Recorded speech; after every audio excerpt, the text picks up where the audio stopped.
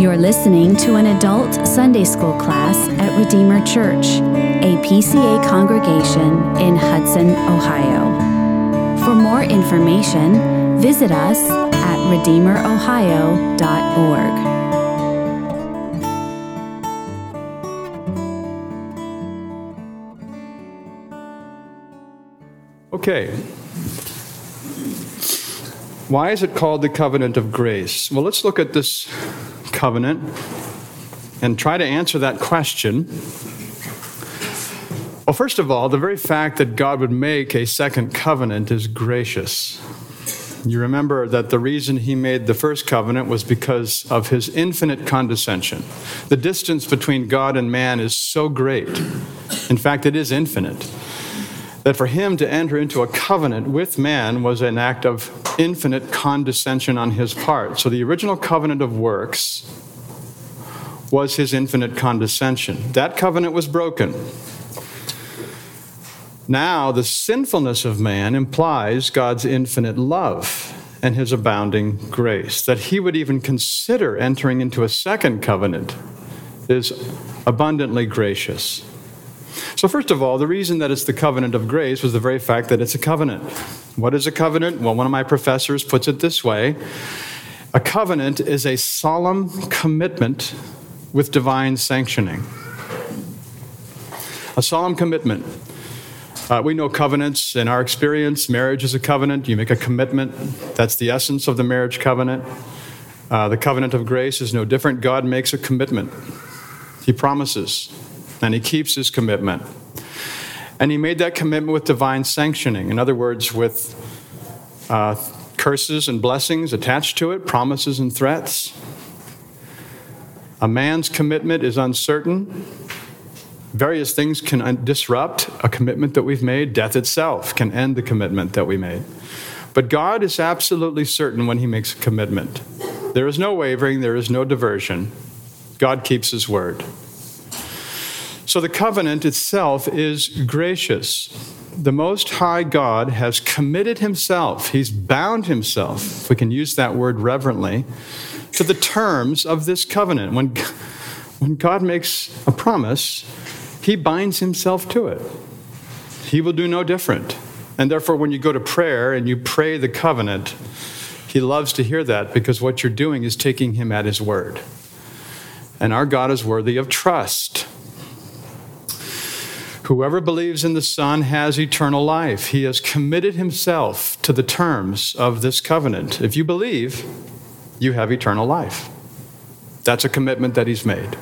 That's the covenant of grace.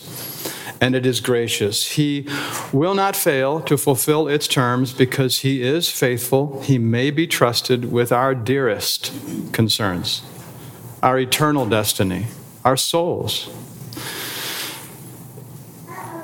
The steadfast love of the Lord never ceases.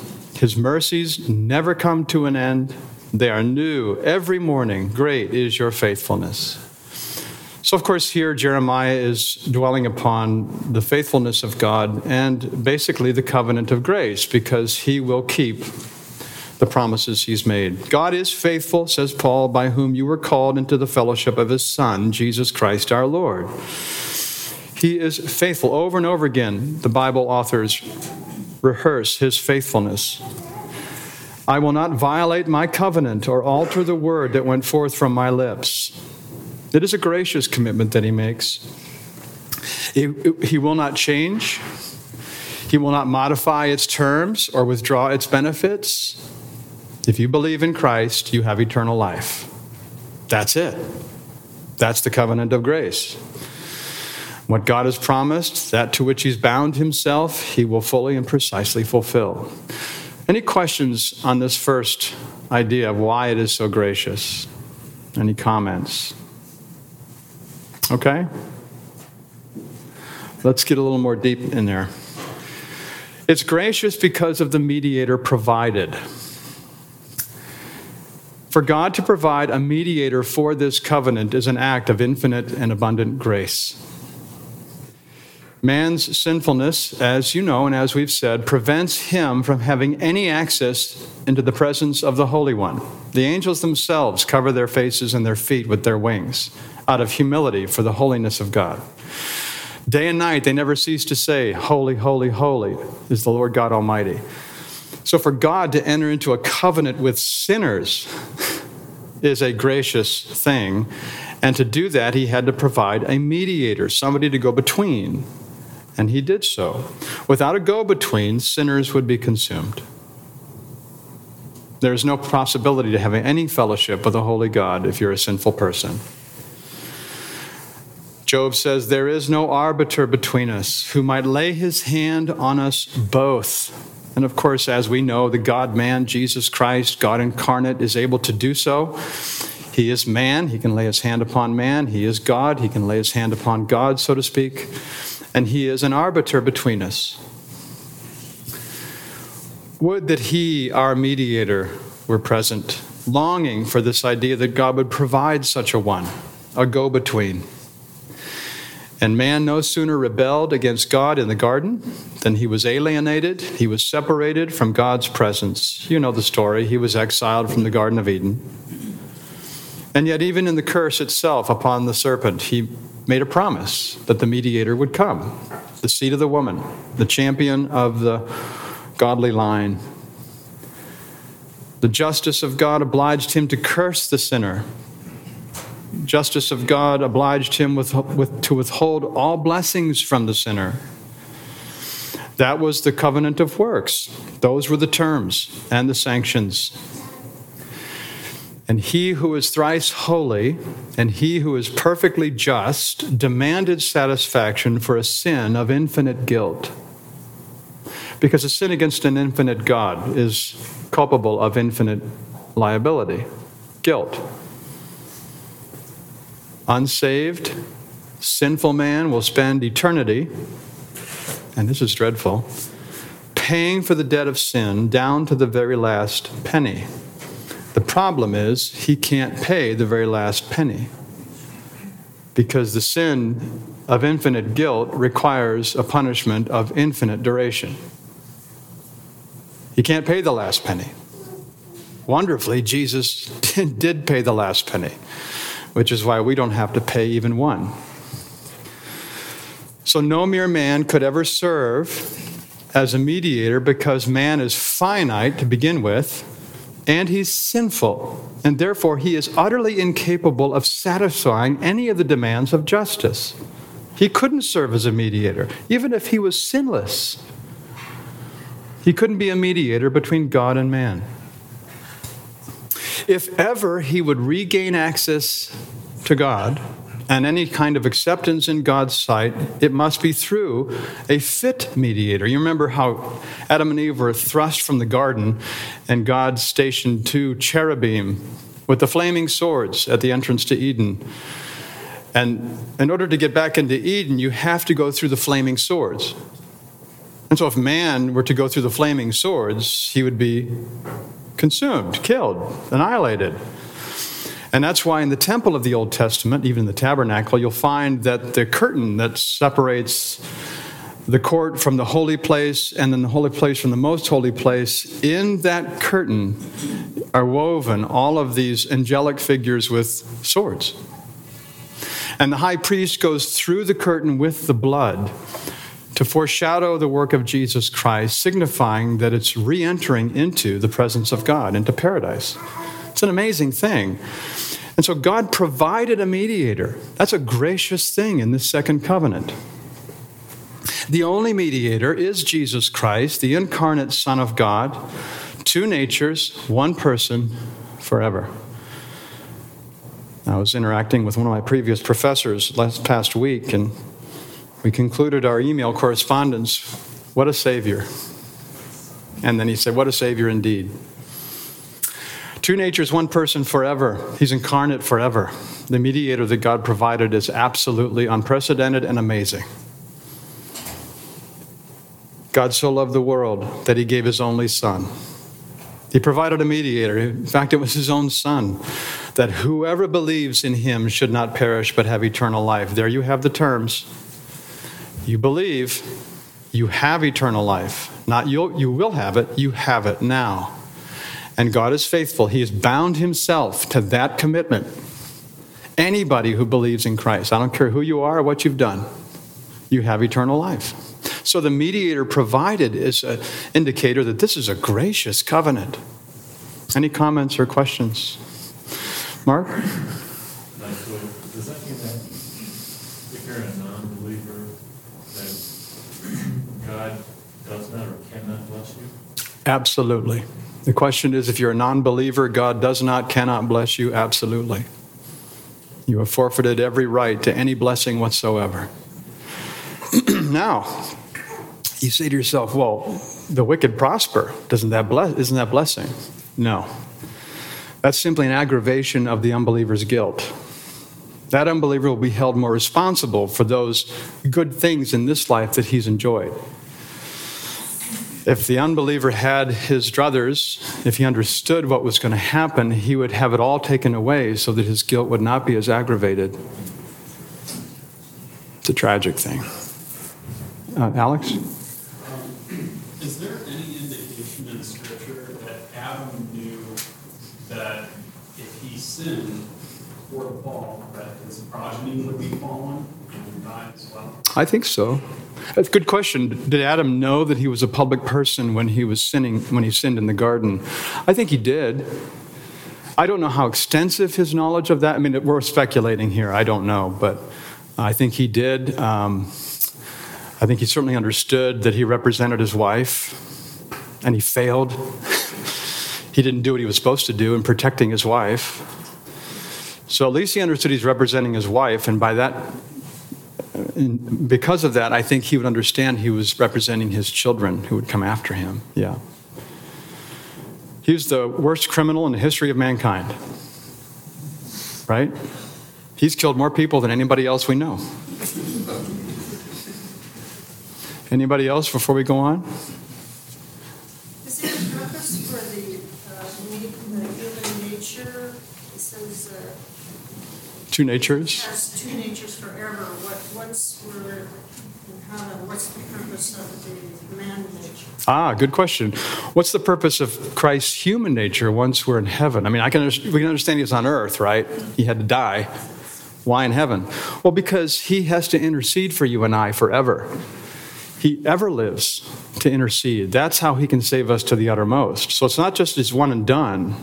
He goes into the Holy of Holies, the presence of God, and he'll intercede for you and me forever. And he has to do that as our high priest, which requires him to be a human being. High priests have to be selected from among men. So thankfully, he will be a human being forever. That in and of itself is staggering. God, who is pure spirit, who never, ever experienced any kind of pain or suffering. Now he has a human body forever.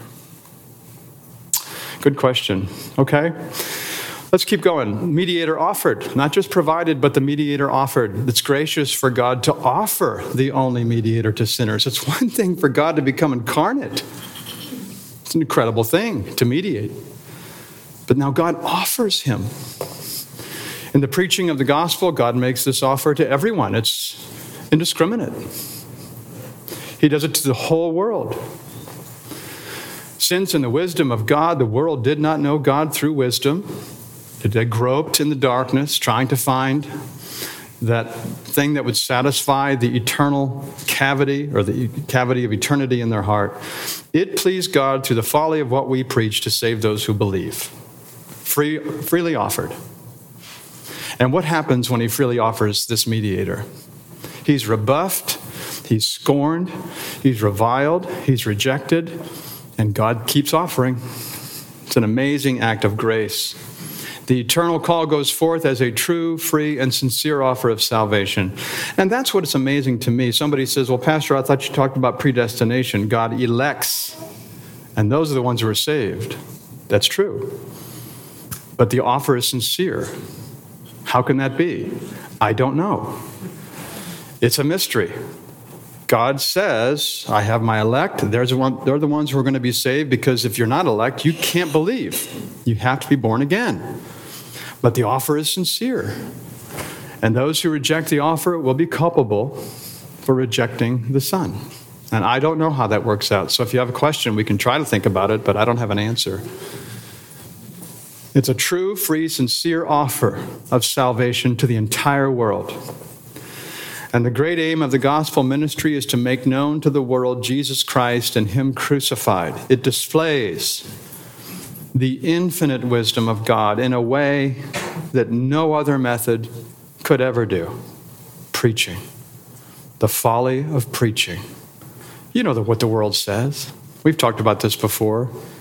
You got somebody standing up in that pulpit just talking to you for 30 minutes? Why are you wasting your time? Who does he think he is? And God says, according to His wisdom, this is how I'm going to save sinners.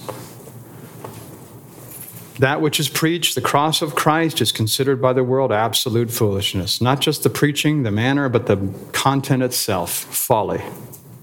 You got a criminal that you're holding up as a savior? The method itself, preaching, is deemed by the world as utter folly because it humbles their pride. I want to do something. I want to earn my way. I want to feel good about myself, doing good to others so God will accept me. Has nothing to do with what you've done or haven't done.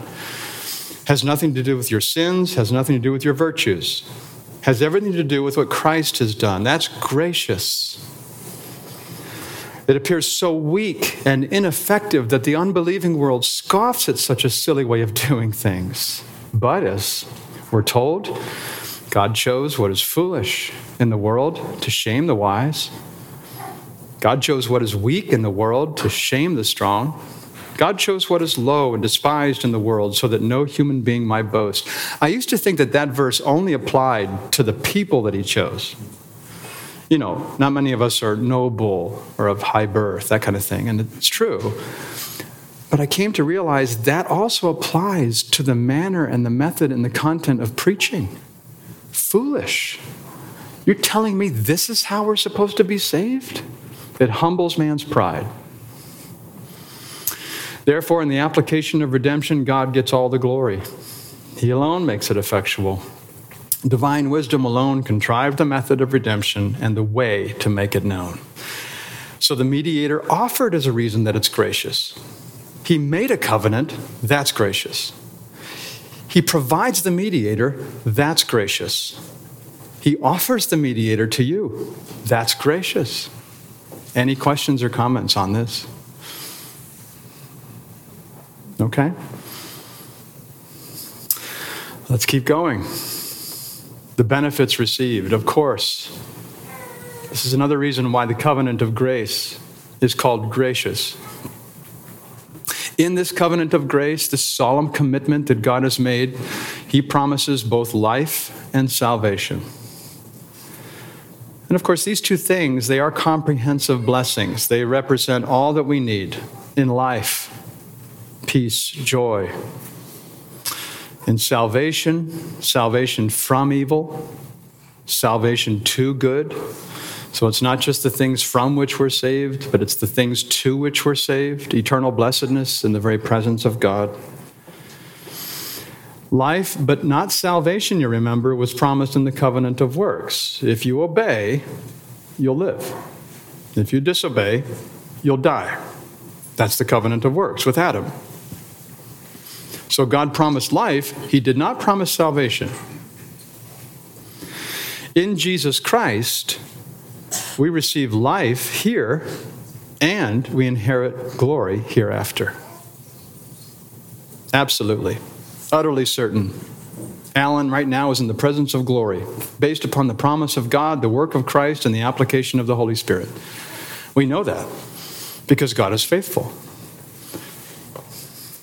You shall be my people, and I will be your God. That's the overarching promise of all of Scripture. All the promises are subsumed under that one general promise. I'll be your God, you'll be my people. If you are God's people, if He is for you, who can be against you? If He gave you His Son, what will He withhold from you? That's what's basically being said there. There are many other blessings represented In him we have redemption through his blood, the forgiveness of our trespasses. Every sin is wiped clean. There is complete pardon. It's as if you were on the scaffold with the rope around your neck, ready for the floor to drop out, and the courier comes up with this letter from the governor, and it is a pardon. Full, free, done. They remove the rope, you walk off, you're free. Forgiveness of sins. Those whom he predestined, he called.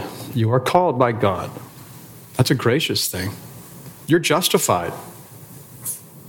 You're accepted in his sight. You'll be glorified. That's a gracious thing. The glorification of sinners is one of the most amazing things that you can think of. He didn't do this for angels. Superior creatures. They excel us in knowledge. They're mightier than us in power. They're superior creatures. And one of the reasons that some theologians think that the devil and his horde rebelled is because they were told that they, superior creatures, would have to serve the inferior creatures, man. And the pride of Satan welled up and he refused. Now, that's total speculation. We have no idea what caused Satan to rebel. We do know it's pride.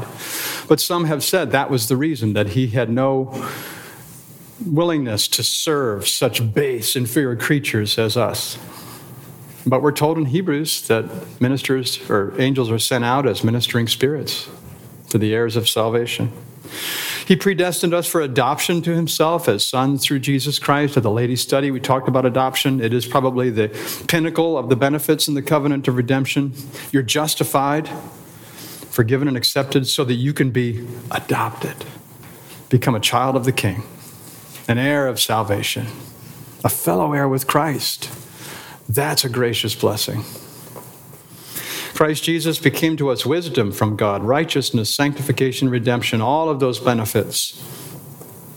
For the wages of sin is death, but the free gift of God is eternal life in Christ Jesus our Lord. So eternally alive, everlasting life in the presence of God. So through the mediation of Jesus Christ, we receive all the benefits of the covenant of grace. That is a gracious thing.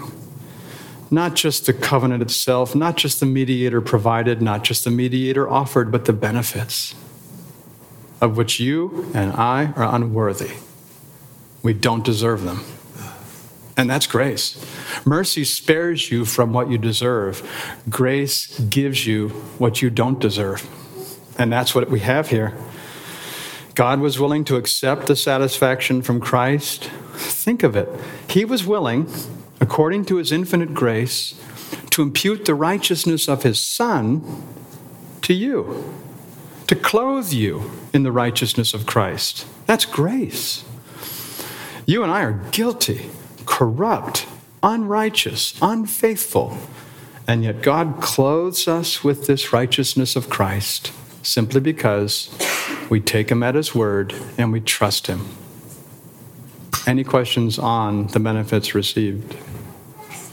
Carolyn? I was just thinking as far as suffering, and that we know that for a believer, that it says that all things work good for those who are called and love Christ Jesus. But what about those who are suffering and who are not in Christ? Is there any good that will come of that? Yeah, the question is, what about, we know that for believers, suffering is a gift, and it's used and overruled for good. What about the unbeliever who suffers? There's no good. Only if it drives him to Christ. Other than that, it's just the beginning of his torments, which he'll endure after death. I mean, I hate to put it that way. It's dreadful. Absolutely dreadful. But I think that's the truth. Jared?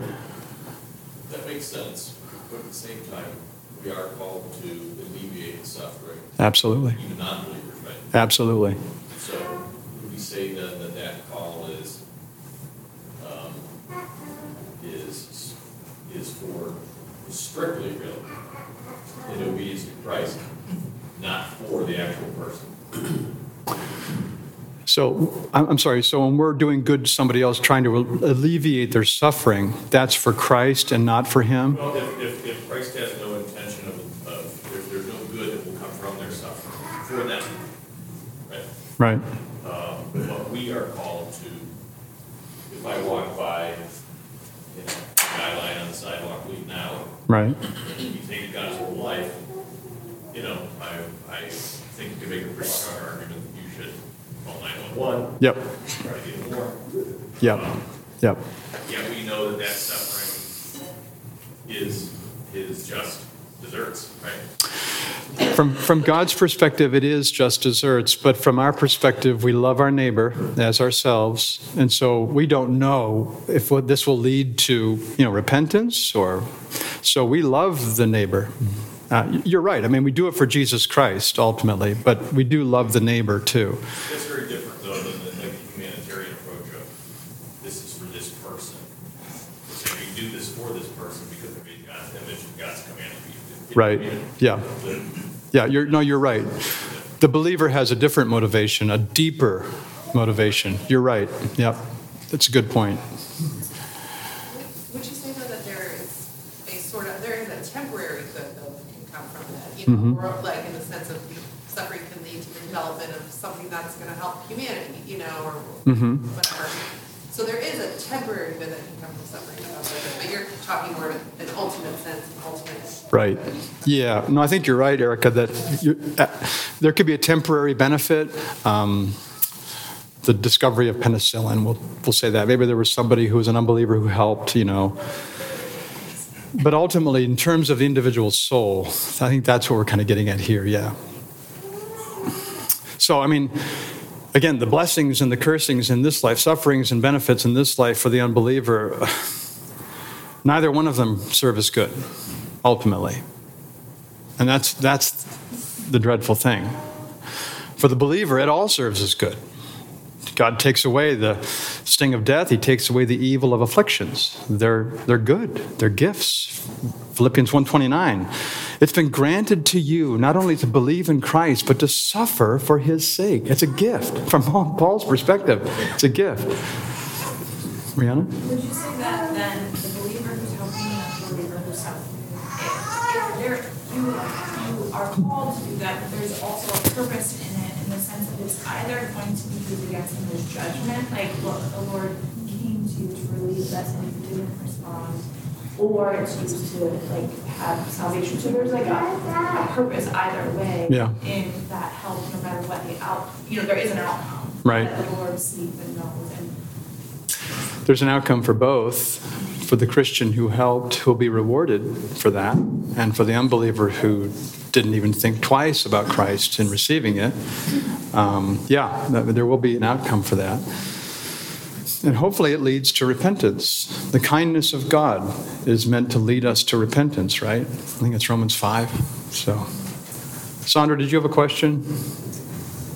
No, I was just wondering, I guess it is a question, is that like God's promise to people to alleviate the non-believer's suffering? Yeah, very good. Yeah, very good. That's God's common grace. He gives even to the just and the unjust good things. These are expressions of his goodness, not necessarily his redeeming grace, right? So yeah, it's his common grace. God is so abundantly good that he'll give children and seasons and harvests even to unbelievers. It just shows his goodness. But his grace, his redemptive grace, is reserved for his people. Okay. He made him to be sin who knew no sin, so that in him we might become the righteousness of God, to impute his righteousness. The condition required, it's gracious for him to require faith as a condition of the covenant. So for you to enjoy these benefits, to receive the mediator, to accept the offer, it requires faith. Some people don't like the language of condition because this is an unconditional covenant. But as long as we understand, as we'll see, that the condition is met by God, not me, we can use that language, okay? So don't get jittery yet. Receiving Christ implies the right to him as mediator and benefits to all who did receive him, who believed in his name. There you have it. There's a condition. You believe in him. He gave the right to become children of God who were born of God. So if that condition is satisfied, then the mediator is yours and the benefits become yours as well. You live forever. The believer may say, Christ is mine, together with all his benefits. He is mine, I am his. Song of Solomon. This loving, intimate relationship between Christ and his child. It's one thing to say Jesus is the Redeemer of the elect, which even the devil will say, and another thing to say Jesus is my Redeemer, which only the believer can say. The former is revealed by and based upon Scripture. The latter is an expression of faith. He's my Redeemer. So for man to be saved, he need not work or pay or suffer anything. Those aren't conditions, but only and simply believe. That's the only condition in this covenant that must be met. As Moses lifted up the serpent in the wilderness, so must the Son of Man be lifted up, that whoever believes in him may have eternal life. So there you have it. There's the condition met. The Israelites need only look to Christ, or look to the bronze serpent to be healed, and we need only look to Christ to be saved. That's such an amazing thing, so gracious. You just trust him. There's nothing you have to do. Your salvation is not based upon your performance, and it's so hard for us to get out of that thinking. You know, it's not what we do, it's not what we didn't do, it's not how we sin, it's not how we display virtue, it's all Christ. And the only condition is trust him. Without faith, it's impossible to please him. The flip side is true. With faith, you please him. We affirm by conditional, faith leads to salvation, and yet the absolute nature of the covenant. So what do I mean by that? When we say the absolute nature of the covenant, it means that there's nothing you and I can do, even believe, to satisfy the condition. Something has to happen on his end to make this condition fulfilled. We take it for granted when we say it's conditional that faith is not in our power to perform and only God can give it as a gift, as we're going to see in the next slide. But let me stop here and see if there's any comments or questions. Yes, sir. I always thought it was strange when they were comparing this, like what was listed in the desert, it being a serpent, which is like the picture of evil, Satan. Is it because like God wanted them to be able to recognize their sinfulness? Like, why wouldn't it be a lamb that was being raised as a picture of Christ? So I've always thought, but I mean, my question is it because a part of knowing that you need a Savior is knowing the condition? Is that why? Like, why was it serpent? Yeah, why was it a serpent? Right. That they were looking to yeah. for salvation? That's a great question. Why was it a bronze serpent, not a bronze lamb? Well, because they were being killed by serpents. You know, the consequence for their disobedience was all these serpents were coming, biting them and killing them. So the very means that God uses to save them is the serpent, that they looked around them and saw them coming to bite them. I don't think it has, I mean, it could have some parallel with the serpent in the garden and Jesus becoming sin so that we might become the righteousness of God. When Jesus was on that cross bearing the sin of all the elect, in one sense, he was looked upon as this vile sinner. Not that he was inherently sinful, but he bore our sin. But I don't think that really parallels too well. I think it's because of those snakes that were biting them in the wilderness. Yeah. Okay? So the condition required was gracious, Spirit given. It's gracious for God to give the Holy Spirit to all the elect. Oh, I'm sorry, Rob? So bronze, you know, the bronze altar and all that, do you read anything into that metal as symbolic of, you know, that sort of adamantine, like, judgment, unyielding justice, God's justice? That's a very good question. The question is... No, I did not think of that. I read. I certainly didn't. I'm wondering if I don't know, do you use that as a heuristic at all when you see bronze in the scriptures? I don't. I've never thought about that. I mean, the question is the nature of the bronze serpent mean anything? Excuse me. I've never thought of that. That's a very good question. I don't know. I'll have to think about that. Yeah. Okay, so it's gracious for God. Make the covenant, provide the mediator, offer the mediator, give the benefits, require faith as a condition, and then to give his Spirit. That's gracious. He made this promise to work faith in them with all other graces. So again, we have this idea that you can't even believe on your own. Unless you're born again, you cannot trust in Christ. He will be nothing but a criminal in your eyes and folly before you. I'll sprinkle clean water on you, and you shall be clean. I'll give you a new heart, and I'll put my Spirit within you and cause you to walk in my statutes and be careful to obey my rules. There's the promise. It is a gracious promise. Everything is from his end.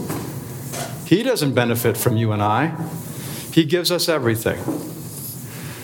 This is why the Spirit is called by Paul the Spirit of faith at one point, because he's the one who gives us that faith which satisfies the only condition in the covenant.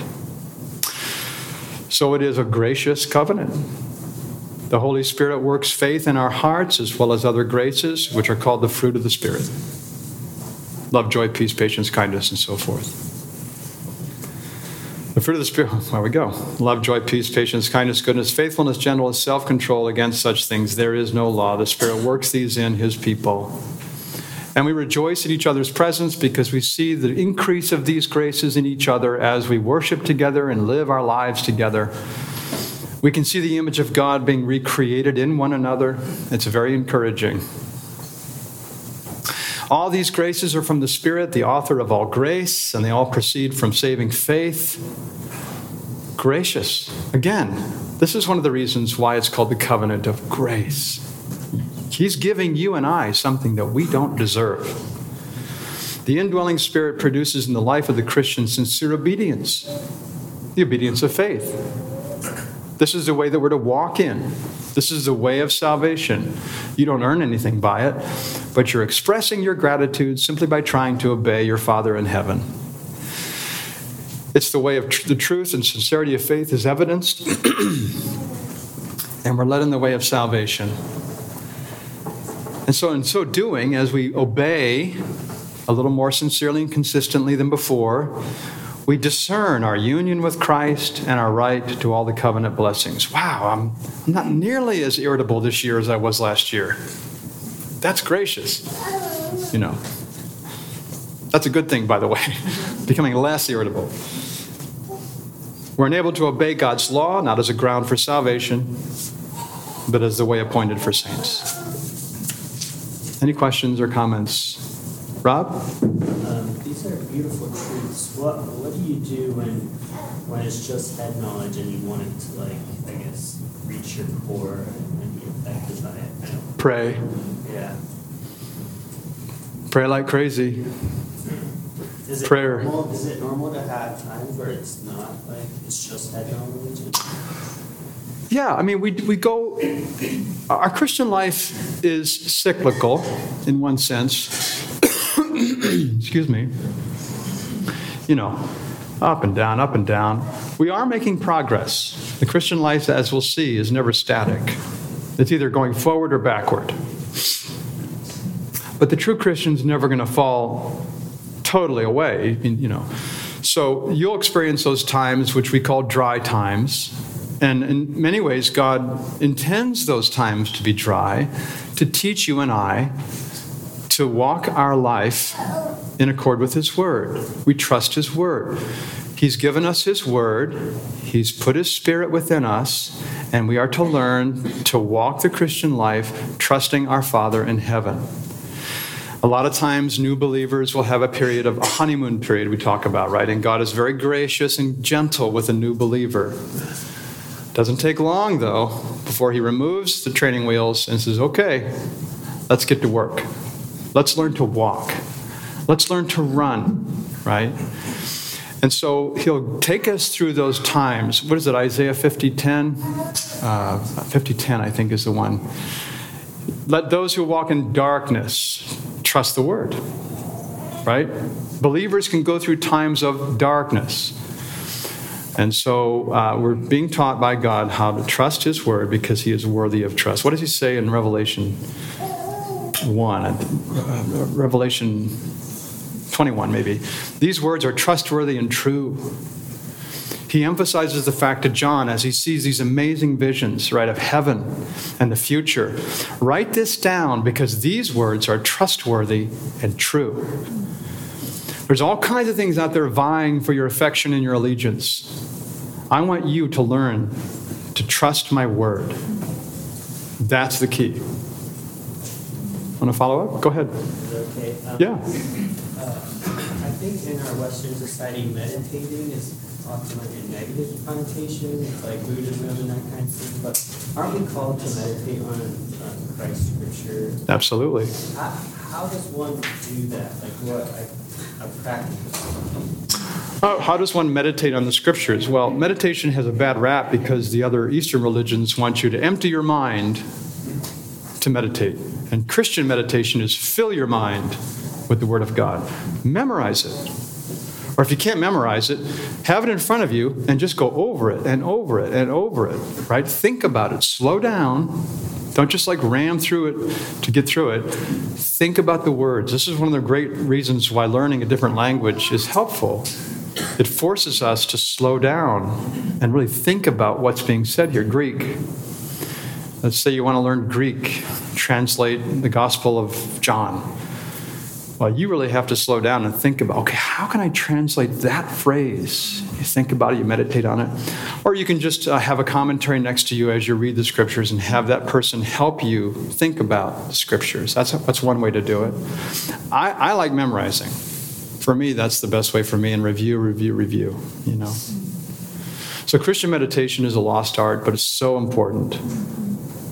Carolyn? I was just thinking of a wonderful book that Jim and I read. It was Donald S. Whitney's book on the disciplines of the Christian faith and love. It's just so wonderful. And he explained meditating as the difference between going over a lake in a rowboat, and then when you meditate on God's word, the rowboat has a glass bottom. Oh, yeah. I just thought it was such a great, That's a great analogy. I'd forgotten that. Yeah, that was a great book. Yeah, so you're going deeper.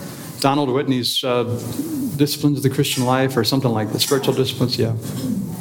Melissa? It was just reminding me of one of my favorite books. It brings up the point that God doesn't want us to depend on our feeling of the truths, but on the actual truths themselves. Right.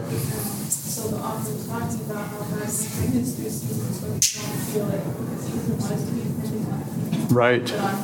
Exactly. So she said a book that she read where God teaches us to trust in his word rather than our feelings. He doesn't want us to trust in our feelings. That doesn't mean feelings are bad. Feelings are good. I'm glad we feel. But we don't trust in them. We're not governed by them. Children are governed by their feelings. And they're all over the place, you know. What I want, if I don't get it, I'm just blowing up. Adults learn to govern their feelings by the truth. And that's important. Okay, wow, now we have a couple minutes. Wow, that clock's wrong. Anybody else? Final comments or questions? Alex? I just had a comment. I don't know why I never thought of this, but when you said that Eastern meditation is emptying your mind, if you're emptying your mind, then you don't have anything to think about. That's the point. Exactly. That's been my question too. Yeah, it's just vacuous. Like, what are you thinking? I'm not. Okay, that's not meditation.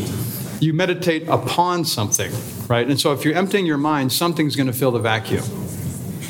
What's that saying that Jesus said? If you exorcise a demon, he'll go out. You clean up the place. 7 more will come, even worse than the first. If you empty your mind, you're exposing yourself to something. So fill it with Scripture. Fill it with the truth. Anybody else before we close in prayer? Okay? Let's close. Heavenly Father, we praise you because you are a good and gracious God. We thank you for your solemn commitment to give us life and salvation in Jesus Christ, and for the promises that you've made that you will keep. We're grateful for the Holy Spirit and ask that he would now prepare us for worship, for we ask it all in Jesus' name. Amen. Thank you for listening. For more information or to connect with us, visit us at redeemerohio.org.